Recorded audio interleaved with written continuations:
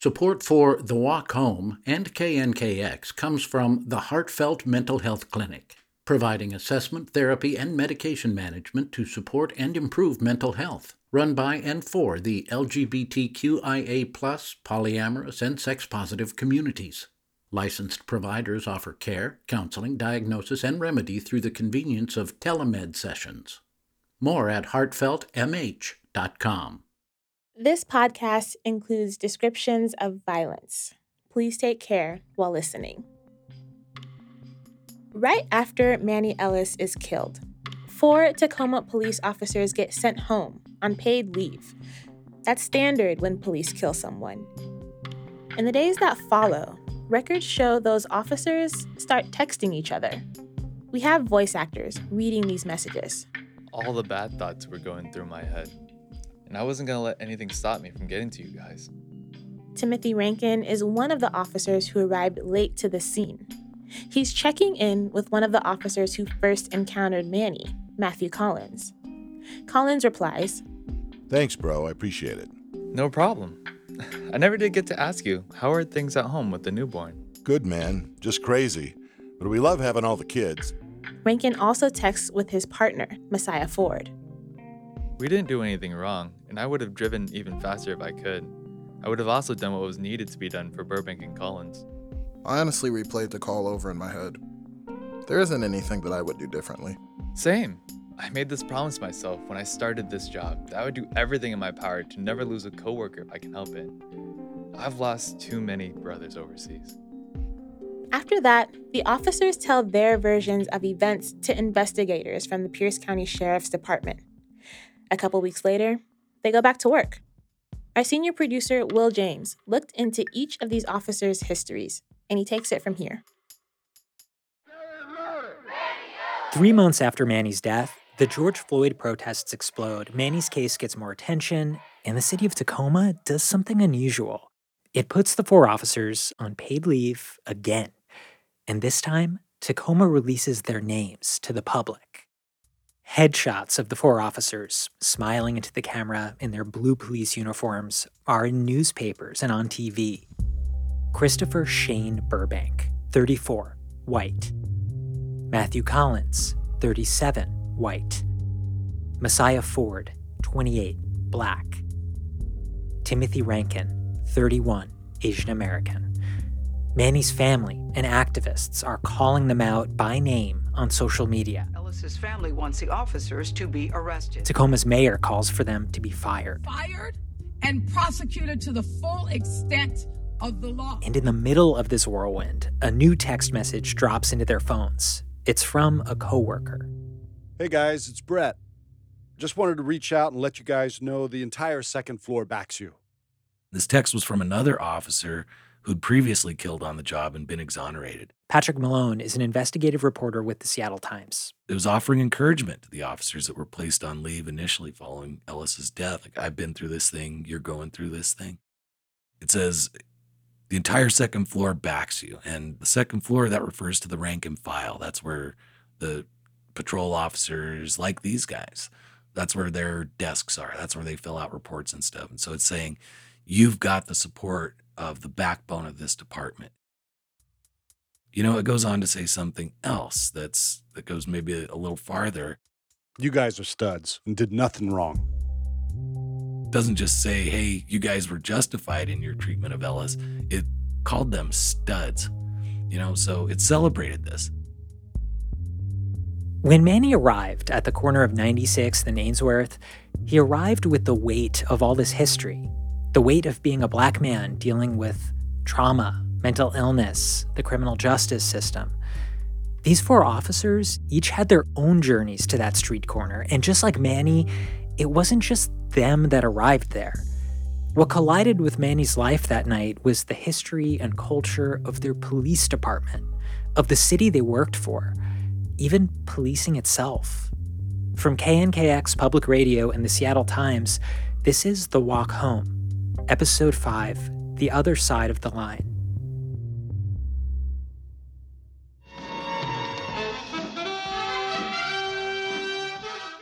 You know, I probably was an unusual kid because I loved Cagney and Lacey.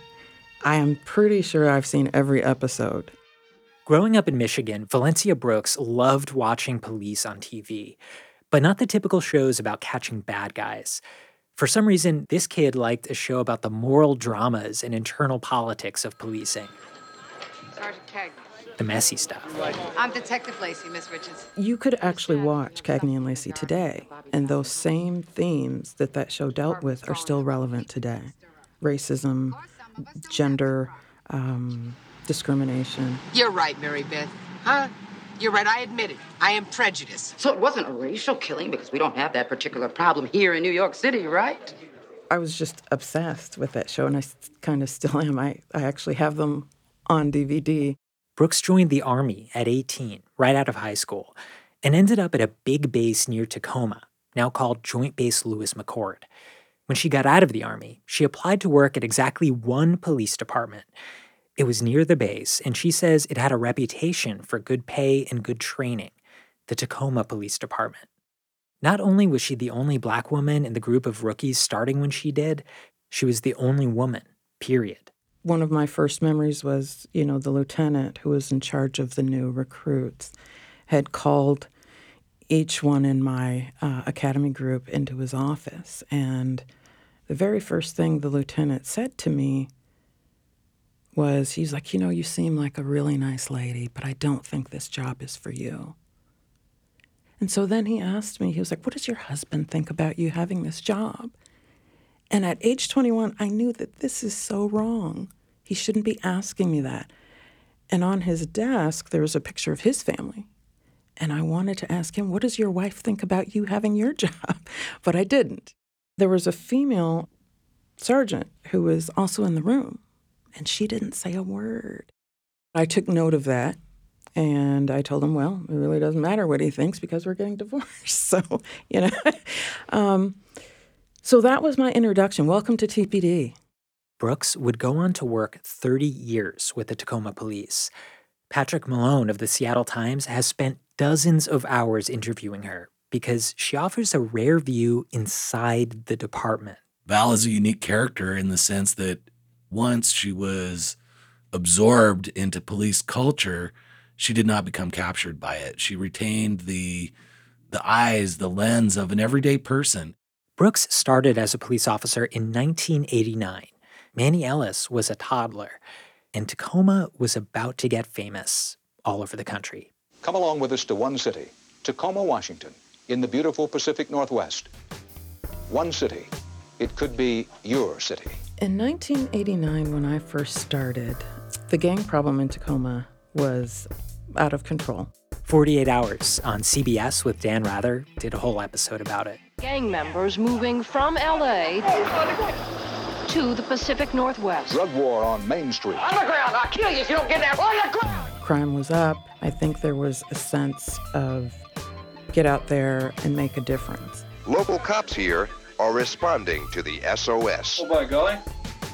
Looks like crack cocaine. Because the gang members were black, I think that it was, hey, fix that problem by any means necessary.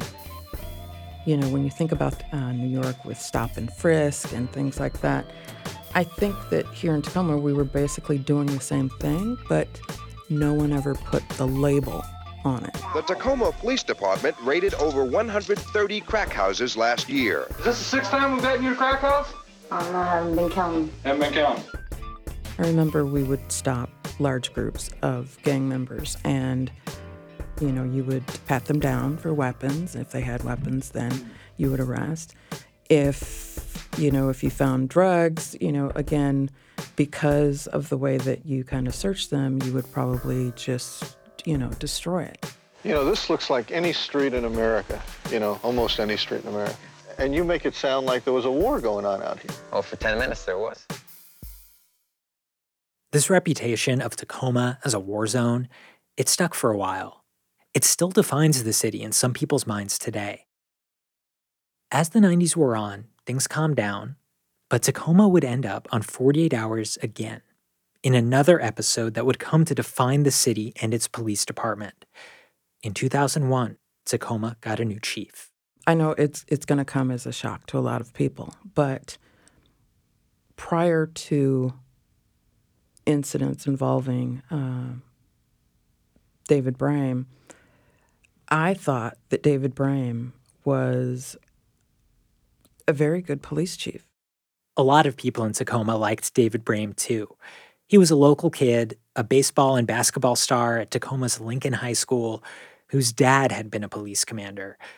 Tacoma royalty. Brame came from a family of police officers and had campaigned hard for the job. My brother's retired from Tacoma Police Department. My cousin's retired from the Tacoma Police Department. At just 42 years old, he was sworn in as chief in front of a crowd at the Tacoma Dome. Crystal had proudly pinned the chief's badge on her husband's chest as their two young children, Haley and David, looked on. This is truly a profound and honorable experience for me. I'm home and this is where I'll stay. One of the things he did differently than some of the other chiefs over the years is that he held his command staff accountable. And it was effective. His personal problems came to light towards the end. David Brame was unstable, abusive, and police chief of a major city. Powerful people knew his dark past. Did keeping secrets lead to murder? A 48 Hours mystery tonight. Less than 2 years after becoming chief, Brame shot and killed his wife and himself in front of their two children. Brame's wife, Crystal, had filed divorce papers before she was killed. She said the chief choked her, threatened to snap her neck, and pointed a gun at her. Other stories came out. Back in 1981, when he first applied for the police force, he took 2 separate routine psychological exams, and both psychologists recommended that he not be hired. How did this man become chief of police? That's what we're trying to find out. He had a brother on the police force. He had a father on the police force. It's the good old boy system. It's the buddy system. It's the blue code. After David Brame committed suicide, the Attorney General at that time did an investigation of the Tacoma Police Department, and the finding of that investigation was that the culture at the Tacoma Police Department was culturally, the words used were, it was culturally corrupt. It was widely publicized. It was, the media did their job. They reported on it. And yet nothing changed. Investigators spent months looking into the Tacoma Police Department. They said they found no evidence for criminal charges, but, quote, abundant evidence of troubling management issues. The state attorney general said Brame ran the department like a dictator and demanded undying loyalty from the people around him. Information came to light about a culture that had covered up and protected domestic violence and other problems. Pierce Murphy was the police ombudsman for the city of Boise, Idaho. City officials in Tacoma asked him and other experts to come up with recommendations on how to fix the Tacoma Police Department. And we actually all met in Tacoma in your city hall there, and we strongly recommended independent oversight for the Tacoma Police Department and some changes in policies. They had the opportunity back then to change the course. There was no immediate action. My recollection is that pretty much we were told thank you, and not much happened, at least for a while after that. It was a department that was grieving and shocked by what had happened. The impressions at the time were that it was very insular. It was very close-knit, and it was, I guess the last impression I had, it just felt like that was a one-off and we need to move on. That would have been the time to hire an outside police chief to come and clean this up, right? Well, they didn't. Tacoma likes homegrown people. They gave the job to an insider, one of Brame's assistant chiefs, Don Ramsdell. He had been with the department for almost 20 years at that point. The chief started his career in Tacoma in 1985 as a police patrol officer, and by 1989 became a narcotics investigator dealing with the influx of California-based street gangs infiltrating Tacoma. I think they wanted to keep things status quo, and that's what they got. It was 2003. Manny Ellis was in high school, 16 years old. Don Ramsdell would go on to be the longest-serving chief in Tacoma's history. We reached out to Ramsdell for comment on how Brooks viewed his time as chief. He didn't respond. I think that was around the time where I started to become more vocal. By the end of her career, Brooks was one of about 15 black officers in a department of more than 300. And during Ramsdell's time as chief, she became an observer, almost an investigator of her own department. She started filing complaints about things she saw as sloppy, unethical, or racist. This was a middle school in Tacoma. A white boy at a middle school in Tacoma circulated a petition with a drawing of a girl with a burqa hanging from a noose, and the wording to the effect of "all Muslims must die," and "please take back the Holy Land." He had a picture of what was labeled as the Quran with an X going through it. This is more than just, kid stuff. There's an ideology behind this. The boy presented the petition to his classmates, including the girl who was targeted by it. The young Muslim girl was not listed as a victim. No one ever interviewed her. You've basically taken away her voice. Val viewed that as incompetent police work and flagged it as such. Tacoma Police Department decided it was good enough for them. Brooks filed 18 of these sorts of complaints, some written, some verbal. Only one was ever upheld, and only in part. Well, the value of them to me is it shows what a very high bar there is for the Tacoma Police Department to discipline its own.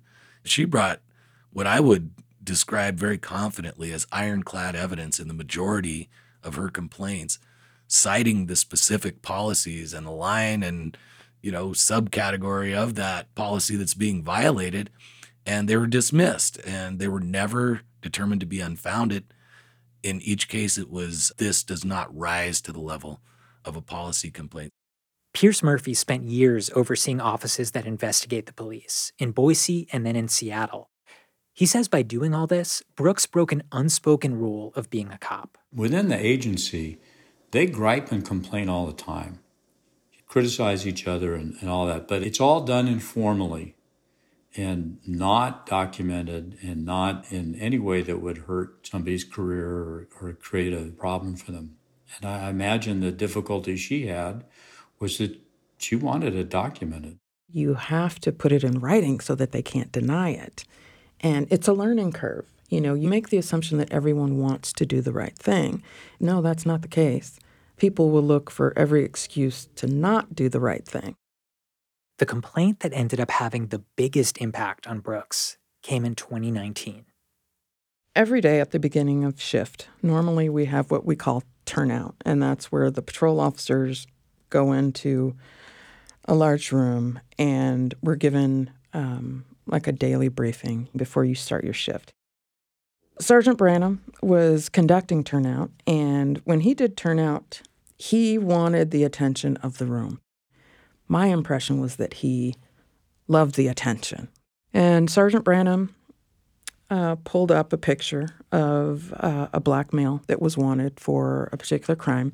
And so he puts his picture up on the projector, and he said, well, we don't have a valid address for him, but don't worry, you'll be able to find him. He'll be with one of his hoes.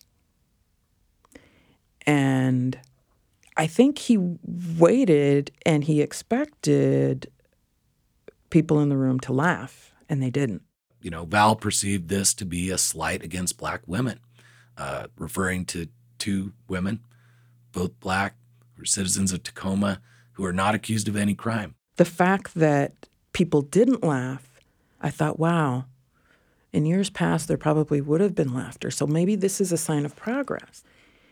And boy, was I wrong. Brooks filed a complaint. There were 19 officers questioned. That includes Val. 3 of them verified that hose was said. Others denied it. Others said they didn't hear it. Brooks had been critical of the department for a long time at that point, but she says there had been this feeling of trust between her and the other officers. A lot of them had supported Trump in the 2016 election, and she loved having these no-holds-barred political talks with them. She was willing to talk with them about race and even debate things like the killing of Trayvon Martin when a colleague said it was justified. But the fact that so many officers would flat out deny what they had heard in that briefing, it changed things for Brooks. It's like, wow, that's when I really saw the extent that officers are willing to go to protect each other. It's like, wow, if they're willing to lie about this, they would definitely lie when it's a use of force type situation. That's when I realized that I couldn't work with these people anymore. Elsewhere in Tacoma, Manny Ellis had been having his own run-ins with police, struggling with mental illness, addiction, and homelessness. At the time of that incident Brooks described, Manny was 32, starting the final year of his life.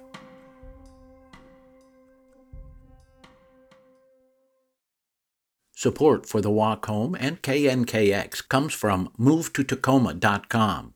MoveToTacoma.com is a neighborhood guide, a blog, and a podcast to help people in Tacoma, Pierce County, and beyond find their place in the city of destiny. More information at MoveToTacoma.com. Race might be a hot topic right now, but for so many of us, talking about race is nothing new. On the Code Switch podcast from NPR, we go beyond the headlines and we go deep. Listen now.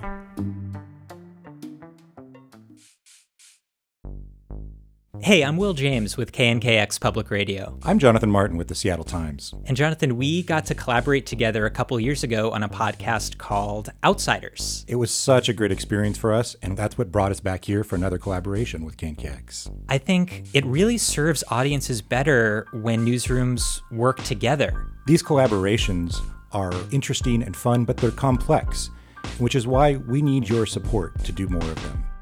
And the way to support future collaborations like this is to donate to KNKX by going to knkx.org. And to donate to the Seattle Times Investigative Journalism Fund at st.news/IJF. And thanks.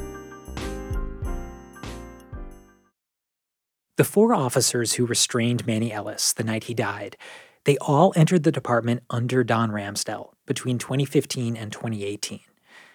We reached out to all 4 of the officers, either by calling them directly or talking with their attorneys, and we even reached out to some of their friends and relatives, and none of them wanted to be interviewed.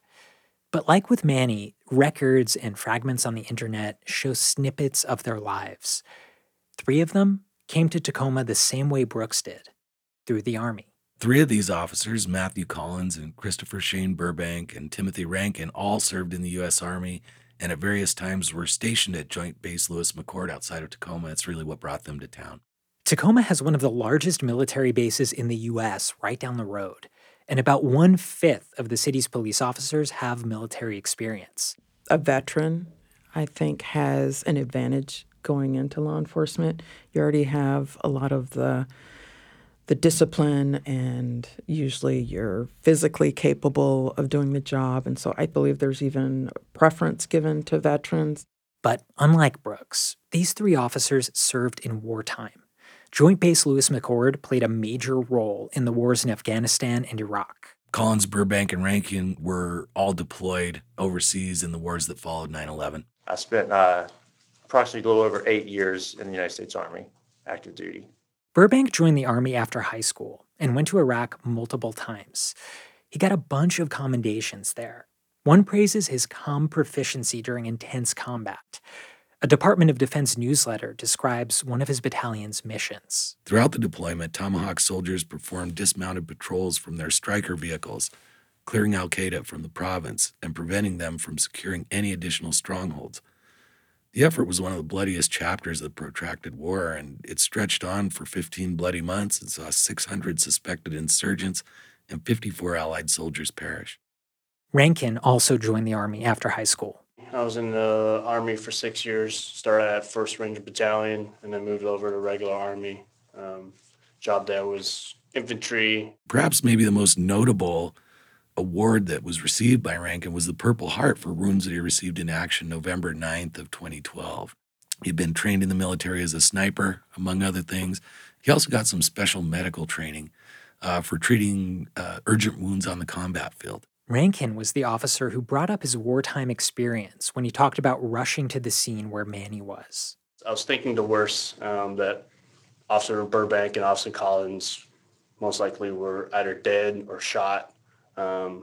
I related their heavy breathing to listening to friends of mine that I lost overseas, their heavy breathing being the last few breaths before they died. Collins sort of stands out as a high achiever. You know, he was an airborne ranger, which is a sexy military job compared to some, right? He actually was on a very sort of leadership almost track. I was in the Army for just under 8 years. What was your rank there? Staff sergeant when I got out. Records show Collins went into the Army after attending 3 colleges in Oregon and Arizona. He didn't graduate from any of them, but he did rack up some student debt.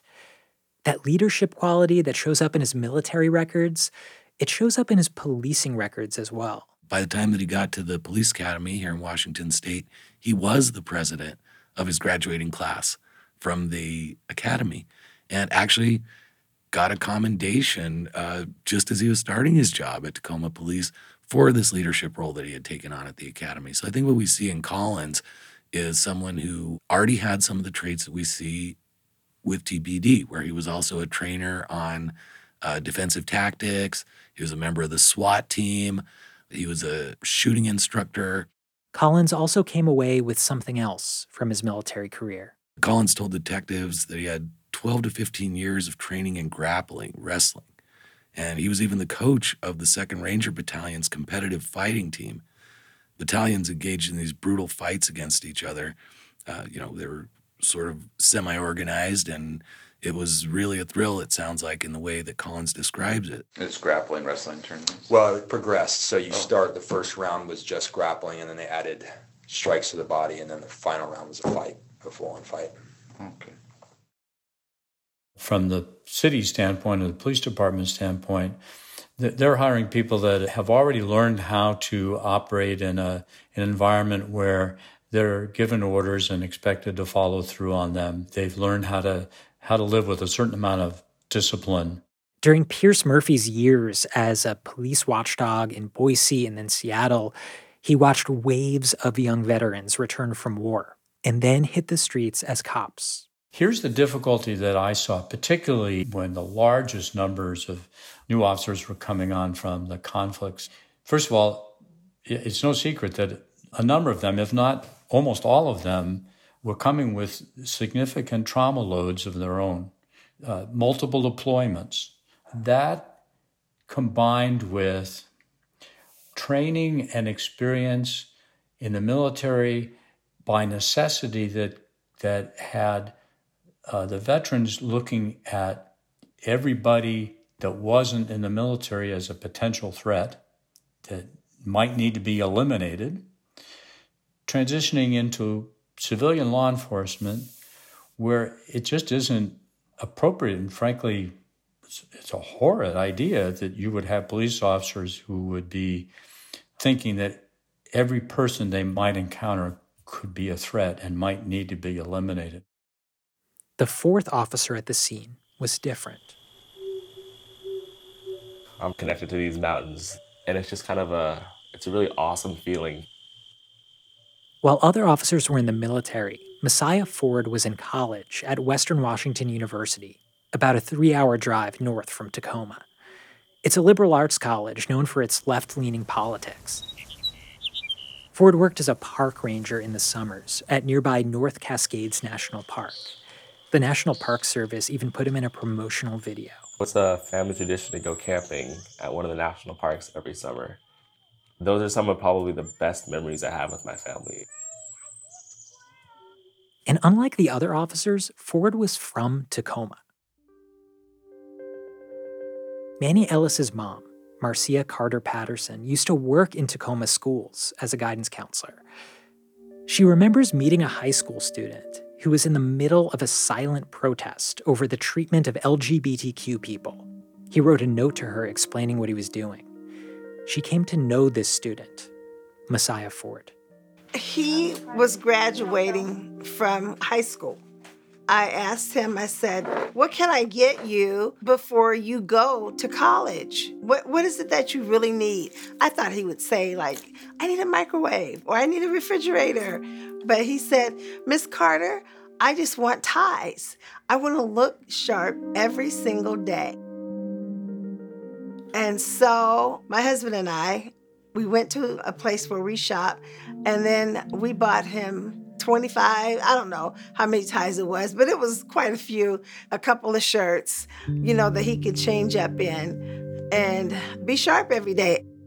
And so I said, okay, Messiah, I'm going to come to your house and bring you everything that you asked me for. And when we got there, we took our shoes off because they don't wear shoes in the house. They're Muslims. His parents looked like to me they were devout.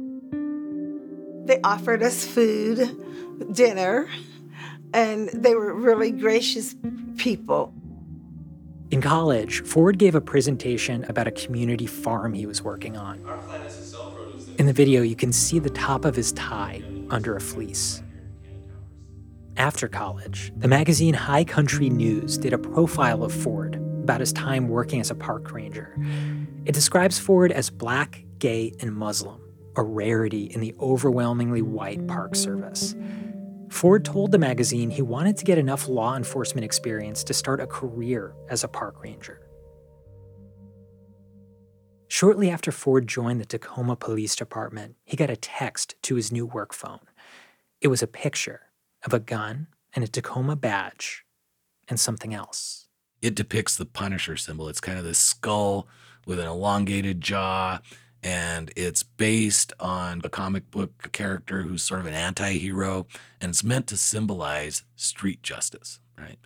And it's been adopted, sort of appropriated in some ways, and embraced to signify justice being meted out on the street by police.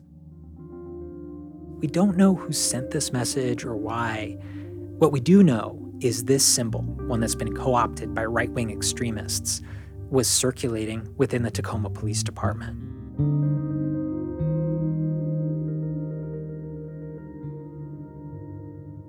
Back in the 80s, Brooks entered a police department that was dealing with gang violence. But these new officers entered a department dealing with a new crisis: visible poverty, homelessness, drug use, and mental illness, and the public disturbances and petty crimes that sometimes come with those things. Anybody can call you about anything, and the policy of the Tacoma Police Department was if someone calls 911, you're just going to go, no matter what. I received a 911 call from a dispatcher, and there's a black man in a park sitting on a bench, and he has bags sitting near his feet at the ground, and he's engaging people in conversation as they walk by. They wanted me to respond to that, and there's no behavior in there that would warrant a 911 call. There's no behavior in there that would warrant a police response. And when you start becoming 75% social workers, every officer's just kind of winging it. They're dealing with a lot of problems that aren't always crime, and sometimes are society's other troubles. I came across a poll conducted in 2019 by two of the foremost police training companies, and it surveyed 4,200 law enforcement officers nationwide, including many here in Washington state. It highlighted interactions with people in crisis as a top-level problem, and I'm going to read directly from that report. Resources are strained, officers are burned out or demoralized, people in crisis suffer injuries and are even killed by officers who are called to help them, the survey said. And as Tacoma police spokesman told me, police are often the only ones who will reliably show up when someone is in crisis. We have a glimpse into the amount of training these officers got for the situations they might face. Records for 3 of the officers, Burbank, Collins, and Ford, show they trained in de-escalation for a combined 29 and a half hours, decision-making under stress, 12 hours, bias and fair and impartial policing, 19 hours, mental health, 27 hours, use of force, 165 and a half hours. They all worked patrol on the graveyard shift in South Tacoma. It was a high concentration area for police. They saw a lot of crime there, and they viewed it as, a place that needed more of their attention. So they saturated it in ways that they didn't necessarily do other parts of town. Records show only one of the officers had experience as a cop before coming to Tacoma. Burbank had worked as an officer in Winston-Salem, North Carolina, where he racked up some complaints. Burbank was the subject of 16 internal investigations during that 4-year span. 10 of those involved injuries to civilians. One he'd speared twice with his knee in the back to make him get in a police car. Another was a teen he took to the ground at an underage drinking party. Another teen he felled with a leg sweep. Others he'd used a taser on, one of them 5 times. Burbank also faced complaints in North Carolina for racial profiling, wrongful arrest, conducting an incomplete investigation, and 3 driving-related incidents. In all 16 instances, he was cleared of wrongdoing except for one of the car crashes where he was deemed to be at fault. But in Tacoma, Burbank and his partner Collins had a different reputation. Their personnel files don't show any complaints about their use of force. Instead, they're full of stories of these 2 Army vets getting into dangerous situations and their bosses recognizing them for it. August 2016, they tase and subdue a man with a knife who said, "Kill me, kill me." April 2017, they arrest a domestic violence suspect who said he would shoot officers. May 2017, they stop a car with people inside who are suspected in a drive-by shooting. Dramatic stuff, right? Collins also was recognized individually by a man who they'd taken in for an involuntary mental health evaluation, who wrote to the department and said that Collins' actions on that night saved his life. There's another pile of records. Incidents that didn't earn the officers recognition, but also didn't seem to get them in trouble with their bosses. February 2019, Burbank punches a 27-year-old black man who's handcuffed in the backseat of his patrol car. Burbank doesn't face any discipline. December 2019, Ford and Rankin respond to a house where neighbors have reported yelling. A man in the house puts his hands behind his back and refuses to be handcuffed. He's described in reports as white, 260 pounds, and drunk. Ford forces the man to the ground by his hair, drags him down some stairs by his leg, and aims a taser at his girlfriend. Rankin uses a chokehold while the man tries to yell, "I can't breathe."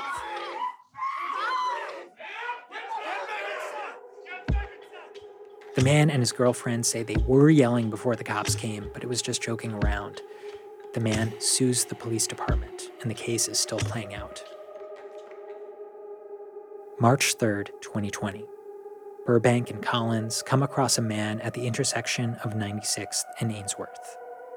Ford and Rankin are on patrol nearby. In the same way that Manuel Ellis sort of represents the problems and challenges that a whole generation of black men in America face, I see these 4 officers as stand-ins for a whole generation of American men who are now in their 30s, Ford is a gay Muslim trying to find his place in police culture, which hasn't exactly welcomed people like him historically. And Rankin, Collins, and Burbank, they were adolescents when 9/11 happened and stoked this new sort of reverence for police and a uniquely contemporary patriotism that inspired many to join the military. And they joined the generation-long war that it spurred, and they saw and experienced probably some very unthinkable things. And they came home, and law enforcement welcomed them with open arms like it has so many other veterans, and then sent them out into the streets of Tacoma armed with warrior mindsets and 40 years of history in Washington state that said there are no consequences for your actions on duty. In the 40 years before Manny's death, only 3 police officers in all of Washington state had faced criminal charges for killing people on the job. After Manny's death, Ramsdell, the chief, called all 4 officers exemplary in an interview with the local newspaper, the News Tribune. Then Ramsdell retired. He said it had nothing to do with Ellis's death, but the timing meant his nearly 2 decades as chief had tragedies at either end. It started with one police killing that put Tacoma in a national spotlight, David Brame's murder-suicide, and it ended with another. In a press conference after Manny was killed, Manny's mom, Marcia, called out one officer by name. Messiah Ford! We were Facebook friends for 10 years! Why? Haven't you come to me and said, Miss Carter, I'm really sorry. Messiah Ford was a student of mine. She says she wonders how the Ford she knew as a teenager became one of the officers under investigation for her son's death. After police kill someone, it's pretty much a journalism ritual for reporters to dig into the officers' histories. There's an implicit question behind this digging. Were these some of the bad ones? Looking at these 4 officers, you can see what you want. They did things that earned them awards for their courage. They used force in ways that drew complaints, but never any official findings they did anything wrong. But there's another way to look at it. Rather than good officers or bad officers, these were 4 pretty typical Tacoma police officers who were part of a culture. A culture heavily infused by the military. A culture that once enabled a former chief's bad behavior right up to the point he committed murder. A culture that values loyalty and bristles at criticism. A culture where complaints alleging racism didn't go anywhere. A culture that tells officers, no matter what you do, you'll be protected. You'll be embraced by your own.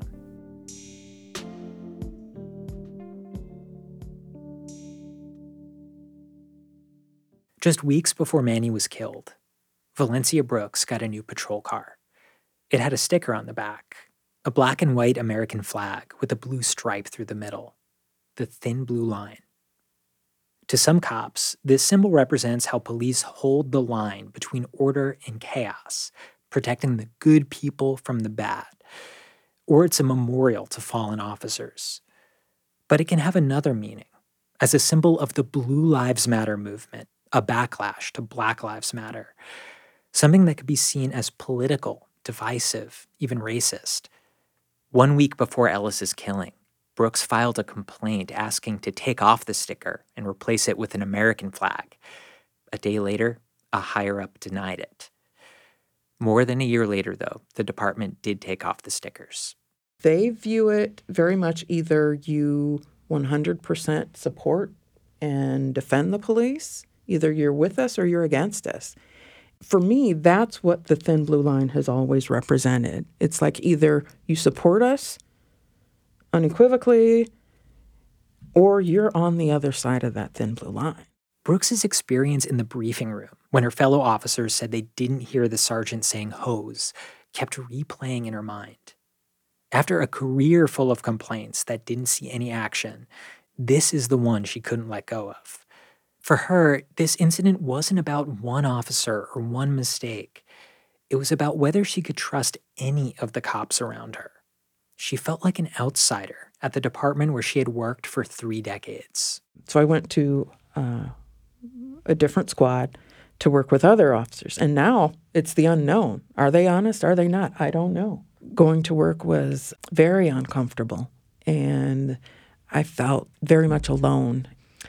It got to the point where I started wearing my earbuds as I walked into the turnout room because I was trying to filter out the culture.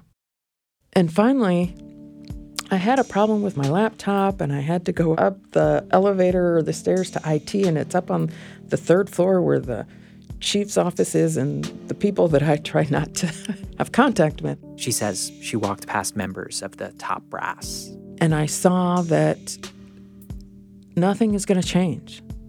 Nothing is going to get better. And so it just hit me. It's like, I don't belong here anymore. I'm done. I can't do this anymore. It's not worth the sacrifice.